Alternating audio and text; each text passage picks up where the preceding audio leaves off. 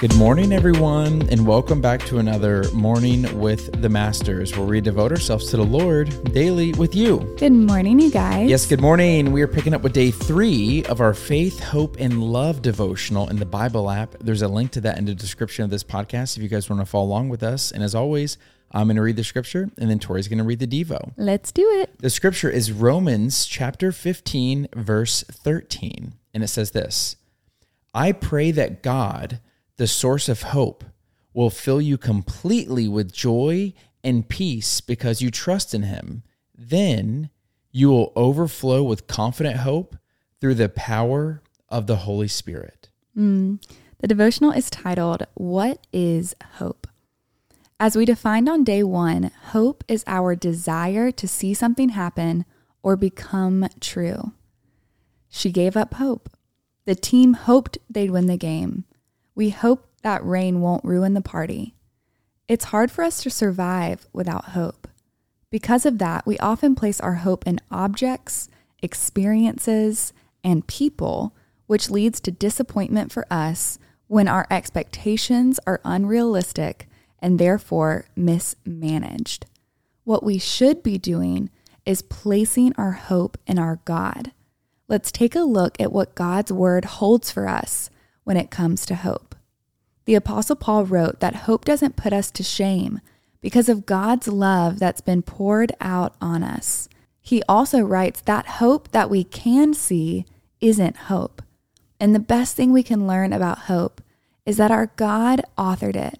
And as we learn to trust him, he fills us with so much hope that we're overflowing with it. Hope is an anticipation and expectation that God is working even when we can't see it. It's a spiritual optimism that actually leads to building our faith. We might say that faith and hope go hand in hand.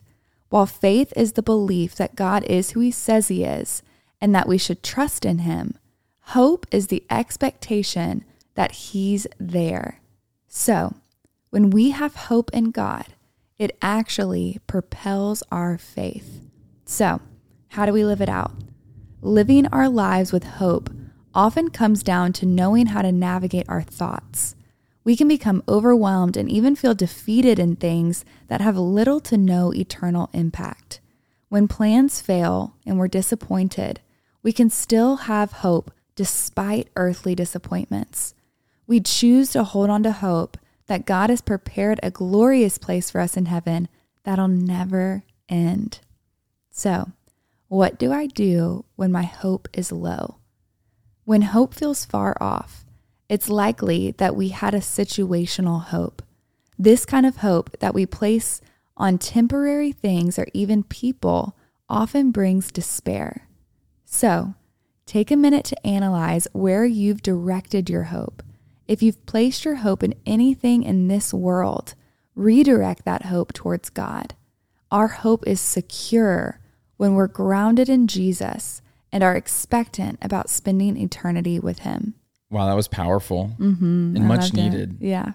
Tori and I were just talking to a friend about hope just the other day, and I was sharing about this sermon I heard back when I lived in New York City, and the sermon was about like the greatest skeptic, which is Thomas. And I don't know if you guys know what I'm talking about, but if you go read the Gospel of John, chapter 20, there's this scripture that says this: one of the 12 disciples, Thomas, was not with the others when Jesus came. They told him, "We have seen the Lord."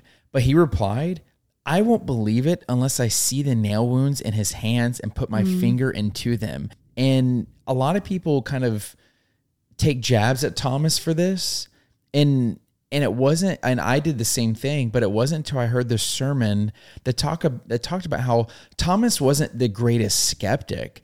He was afraid of getting his hopes up. Yeah. He was afraid of being let down. He was afraid of it not being true. And I'm guilty of that. I feel like I am afraid to put my hope into things that are unseen, because what if it's not true? But what does that do? That points to what this devotional just said, is that I'm putting my hope in a circumstance. Or a situation. Or a situation. I'm not putting my hope in a good God. Right. That's good. You know, I was just having some alone time with the Lord, and it's crazy how on point this devotional was with what was just on my heart. And something I do, this is personal TMI a little bit, but when I'm in the shower, I feel like that's my time to talk to the Lord a lot. And I am not a singer at all, but I will tell you the acoustics in the shower make me feel like I'm a singer sometimes. And I love to just sing out to the Lord, like what I'm feeling and what I'm processing. And I literally wrote this down like a couple minutes before we read this podcast. And I said, my faith's been tested and tried so many times, but Lord, you always come through. Step after step, breath after breath, you've been guiding me. You've been building my faith. Lord, forgive me for stealing the pen. I know surrendering to you always wins. And I just felt like with this devotional, when I was talking about like putting your faith in something else, it's like, I feel like my faith is tested and tried in the days I don't get my way. Yeah. You know, because I've put my hope in the promise and not the promise giver, like we've been talking about. And so I loved that it brought up the redirection and that one moment of surrender and being like, okay, God, I realize that I've put my hope in the wrong place. I surrender it back to you so that you can do what you do. Yeah. Yeah. And it's so important for us to do this because our wants and desires are always changing. Yeah.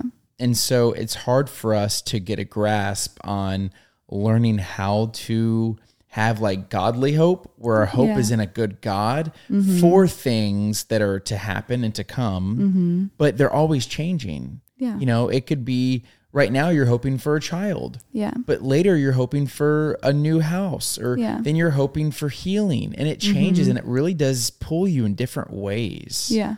And so this is such an important thing for us to practice. Yeah. I love it. You ready for me to pray sign out? I am. Oh Lord, thank you for this sweet reminder that hope is found in you alone, Lord.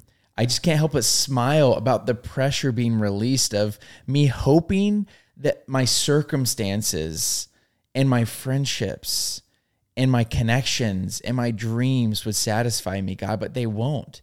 And I can feel the pressure that I was putting on those things dissipating because I'm putting my hope now on you, and you can actually hold on to my hopes, God. I can trust you with my hopes because I know that you're a good father who wants the best for his son.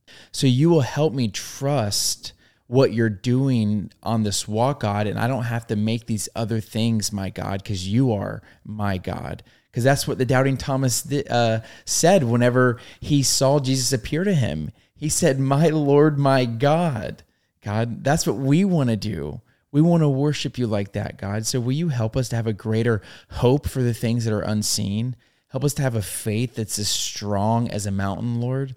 Will you help us to help other people have hope in you, Lord, and not hope in just earthly circumstances, Lord? We're expectant that you're going to do this in our life, Lord. In your son's name we pray. Amen. Amen. Amen, God. Amen, y'all. Well, now's the perfect time to throw on that worship music, break out the journal, and write down some things that you're hoping for. Yes. And y'all don't forget that you are God's masterpiece. And don't forget that we love you. We love you guys, and we'll be talking to you tomorrow. Tschüssi.